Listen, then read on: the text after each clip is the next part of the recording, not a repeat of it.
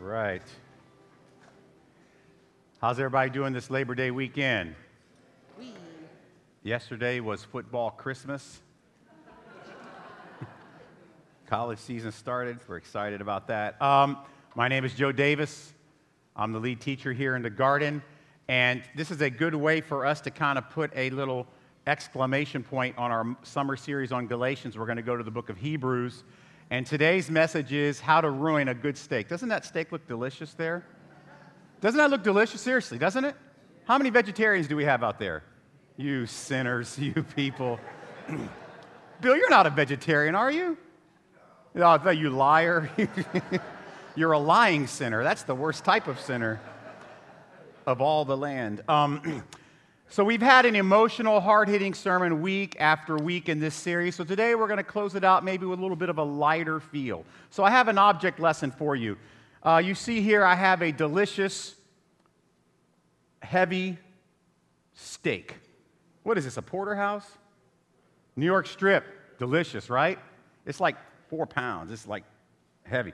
So give me some ideas. What are some marinades you guys would put on this? Raise your hand and I'll just call on you. Anybody got any ideas for marinades? I need some help here. Marinades.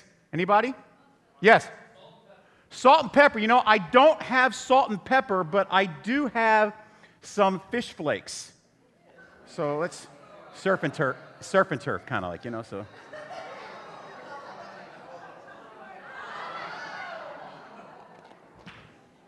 Okay, what other marinade ideas do you have? What other marinade ideas are there? Anyone? What was that? A1? Well, I don't have A1, but I do have vanilla extract. So let's try some of that in here. That's going to be good on the grill right there. Okay. All right. What other good marinades are there that we would use on a steak? Anyone else? Yes. Butter. You know, butter is good, but I don't have any butter. But I think peanut butter and jelly would work.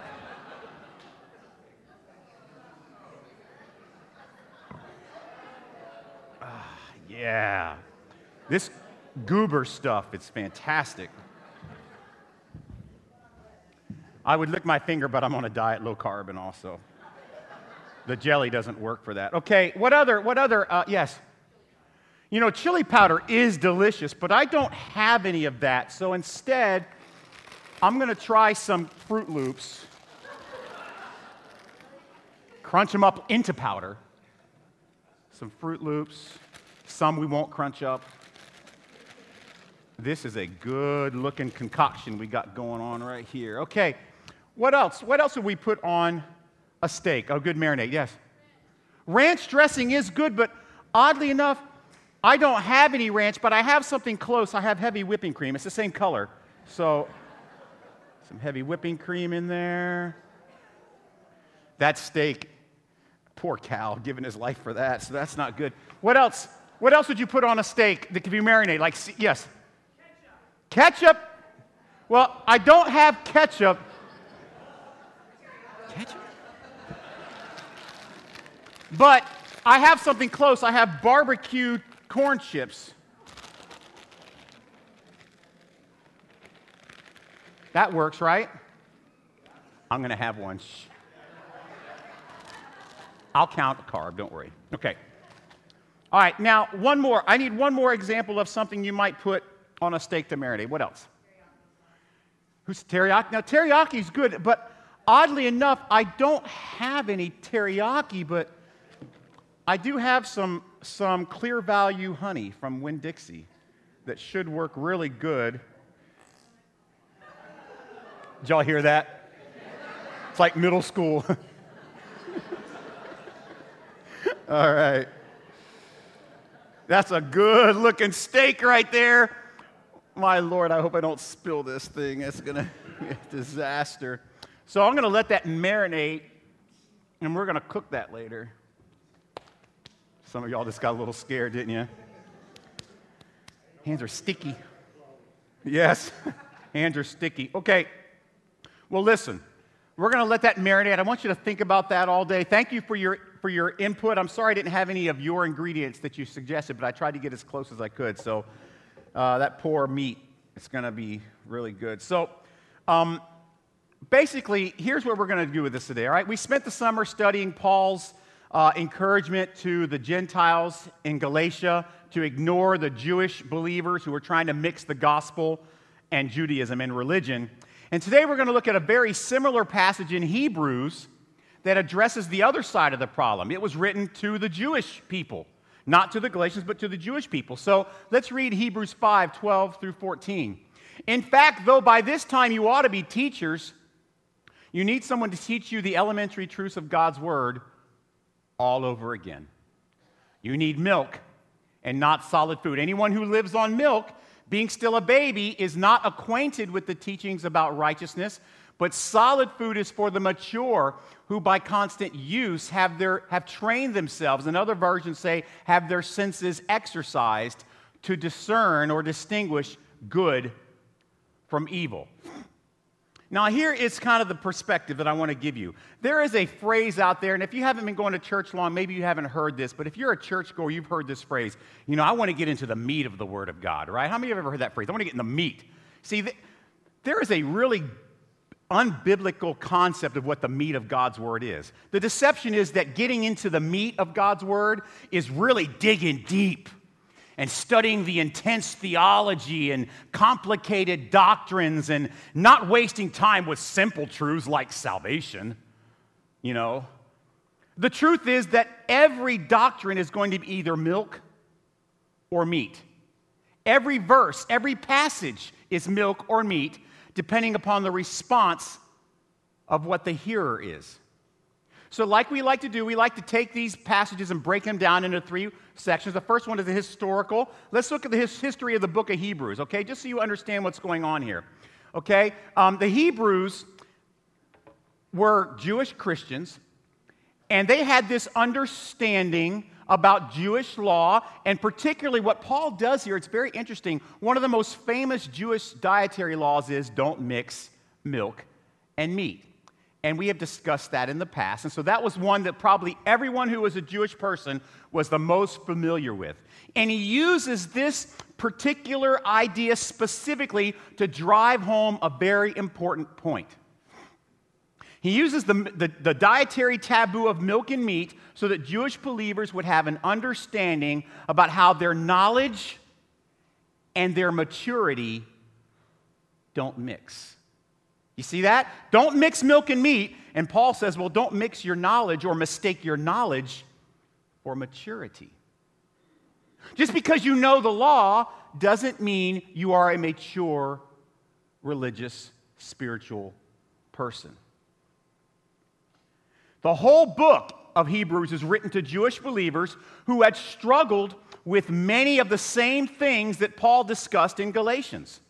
They were mixing Judaism and faith. And the author is teaching the Hebrews that their love affair with religion is causing them to forget the things they were taught about Jesus and the gospel and the cross. And what the author of Hebrews says is, I think you need to be reminded again. So let's go through the historical aspects of what's going on. By the way, that's another great looking. I wonder if this one's going to look like that when we're done cooking it. I don't know. Sure. Okay, first of all, they had opportunities missed. He says, by this time, you ought to be teachers. They ought to be teachers. They'd missed these opportunities. And because of that, their time had passed and their truth had been forgotten. They had obsessed with practice and knowledge rather than doing. See, had they been obsessed with doing, remembering would not even have been an issue. So their time had been missed, their truth had been forgotten. Then another thing we see is their time has been wasted. He says you need someone to teach you again the first principles. Matter of fact, other versions say you need someone to teach you the basic oracles of the elements of God. It says you need someone to teach you the basic principles all over again. And when they did that, these were supposed to be people who were mature, who had a lot of knowledge, a lot of understanding. You know what they did when they do this? They take away teachers from others.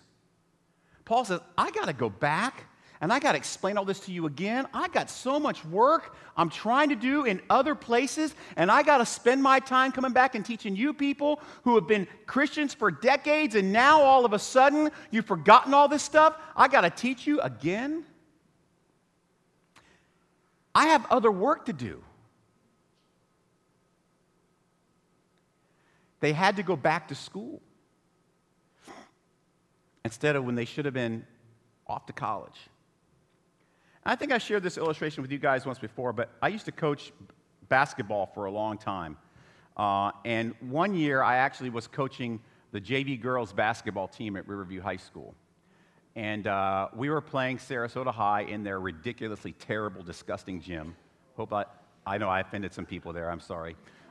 So we're in that gym at Sarasota High School, and it's a close game, and it's loud, and their gym, if you've ever been there, the noise just reverberates off the walls. You can't, when a whistle blows, you hear it for 8 minutes. It's just terrible. And so we're there, and we're down by 1, and we have the ball, and we're drawing up an inbounds play, and I gather the girls together. I say, okay, listen, here's what we're going to do. You're going to go here. You're going to go there. We've practiced this a dozen times in practice, and you come here, set the pick, pass the ball. You got it? Yes, coach. All right, ready?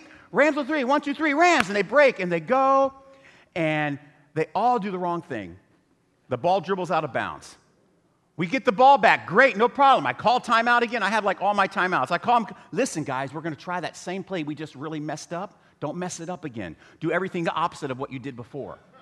Okay, you go here, you go there, you set this pick, we'll pass the ball, we'll score a win. Ready? Rams on 3, 1, 2, 3, Rams! And we break. They didn't do it right. We got the ball back. We're down by 1. Now there's 10 seconds left, and I'm down to my last timeout. I call timeout. I bring them over. Girls, this is play number 6. We've run this 100 times this year in practice and in games. Do we understand what we're doing? Yeah, coach, we got it. You said that last time. You go here, you set the pick, you run there, throw the ball, shoot it, we win. You got it? Yes. Rams on 3. 1, 2, 3, Rams. Guess what happened? We didn't do it right. And we lost the first game that the JV girls basketball team at Riverview had lost in 4 years. And that goes on my record. Not good. See, what happens is they had to return to the nursery. Paul says you need milk and not solid food. Anyone who lives on milk is still a baby and is not acquainted with the teachings about righteousness. But solid food is for the mature who by constant use have trained themselves to distinguish where to set the pick and where to pass the ball and when to shoot it. So that's the historical. Let's look at the theological aspect. By the way, I want you to understand, when Paul says acquainted with knowledge, you know what that Greek word actually refers to? The Greek word doesn't mean that you know the knowledge. It means that you are physically acquainted. You have met the knowledge physically with your body, that you have with your body met the knowledge and made it real. That's what the word acquainted means, that it's not just that you understand the law or that you understand the word, but you with your body have taken the word and met it with your hands and your feet, not just with your heart and mind. Matter of fact, let's look at James chapter 1, 22 to 25. We did a very long series on the book of James. But be doers of the word and not hearers only, deceiving yourselves, for if anyone is a hearer of the word and not a doer, he is like a man who looks intently at his natural face in a mirror, for he looks at himself and goes away and immediately forgets what he was like. But the one who looks into the perfect law, the law of liberty, and perseveres, being no hearer who forgets, but a doer who acts, he will be blessed in his doing. And so James makes it very clear here. And remember what the whole book of James was about is your faith real? Is your faith real? That's what the whole book of James was about. And what James is saying is, if you just hear sermon after devotional, after book, after all these things, you just keep hearing these lessons, and you're not meeting them with your body, you aren't a Christian. So that's a little bit scary. I understand that. But what the Scripture teaches us is the child of God is proven and marked as someone not full of knowledge, but someone that is full of practice. The practice is unavoidable and a natural result of the truth that transforms your heart and your mind and your soul. We know this because Paul teaches us this in my favorite chapter in all the Bible, in Ephesians chapter 2. He teaches us that obedience to God's word comes from the work of the Spirit of God in our hearts and bodies. For by grace you have been saved through faith, and this is not your own doing. In other words, faith is not of your own doing. It is what? A gift of God, not a result of works, so that anyone can brag. For we are His workmanship, created in Christ Jesus for good works, which God prepared beforehand that we should stumble into them. That's what that Greek word walk in them means, stumble over. They are good works prepared beforehand that God places on our path, and we just walk into them. And so what happens is the Word of God teaches us that if you truly are a child of God and you've been given the gift of faith, which is not your own doing, but it is a gift, if that is truly what has happened, then what will take place, no matter what, is that there will be examples of you being acquainted, physically meeting the truth with your hands and your feet. So let's look at the devotional side of this. This is what most Christians are with the Word. Now, I know she's adorable, isn't she? Isn't she precious? The Bible is nice and clean, and she's in white, and she's beautiful little baby. And that's kind of how I see a lot of people in the American church when it comes to the Word of God, unfortunately. They're comfortable, they're cozy, they're relaxed, they're in the Word, but they're not acquainted. A church that is filled with babies reading the Bible is a church burdened by knowledge, but no righteousness. A church filled with babies is a church that is burdened by knowledge, but filled with no righteousness. See, here's a couple things I want you to see. Maturity has nothing to do with how much you understand or how deep your theological prowess is. Nothing. Nothing. You don't think you know very much? Well, I'm not very mature, I don't know much. Has nothing to do with your maturity. Nothing. Has to do with your knowledge, but not your maturity. Maturity has nothing to do with how much scripture you've memorized. Nothing. Has nothing to do with how much you attend church. It has nothing to do with how much education you have. Just because I've been to seminary doesn't mean I'm mature. Has nothing to do with how many books you've read on Christianity. Have you read the latest book by Francis Chan? Or whoever your favorite author is? Has nothing to do with your maturity. My answer is no, I just read the sports section. It's about what truth you have received and have had your senses exercised by use. Here's what's so great about the way this is set up. You can be a believer for less than a month and be more mature than somebody who has identified with Jesus for decades. Matter of fact, the scripture says, if anyone thinks he is something, when he is nothing, he deceives himself. We talked about that in Galatians, did we not? The time with Jesus is not what marks your maturity. It's your acquaintance physically meeting the truth. Because maturity is use of knowledge, not the collection of knowledge. So let me ask you just another little object lesson. When I was pulling these pictures up from the internet, I was just looking at some pictures of steak and milk, and there was a natural physical reaction that happened in my body. Which one makes your mouth water? I mean, it's good. I like milk, It's good. But then when I popped this picture up, when I did a Google image about steak dinner, I actually felt saliva coming up in. Boom. Oh. Yeah, look at that right there. Doesn't that remind you of this right here? Right. Doesn't that look great? What about this one? Is that too much starch for you, for some of you that are counting carbs? Okay, what about this one? Woo. I love those pictures. Which one makes your mouth water? This one? Or these? Guys, here's where I want to give you an application that I really think can help you, okay?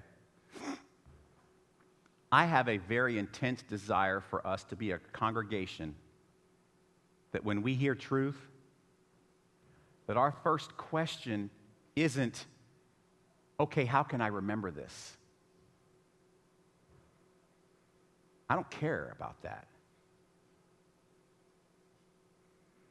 Our real obsession, what should make our mouth water, what should make our soul salivate, is this question or this statement. I can't wait to do this. I can't wait for my physical body to be acquainted with the truth that I heard today, because I can see the power of how it can transform my heart and my mind and my soul and my hands and my feet, and how I interact with other fellow believers and those in my world that aren't Christians. I can't wait to figure out a way to take that truth that I heard this morning and make it real, to make it meet in my life. And I want us to say, man, I got to write that down somewhere. No. I don't want us to be upset. I want us to salivate spiritually over the idea of, man, I can't wait to do that.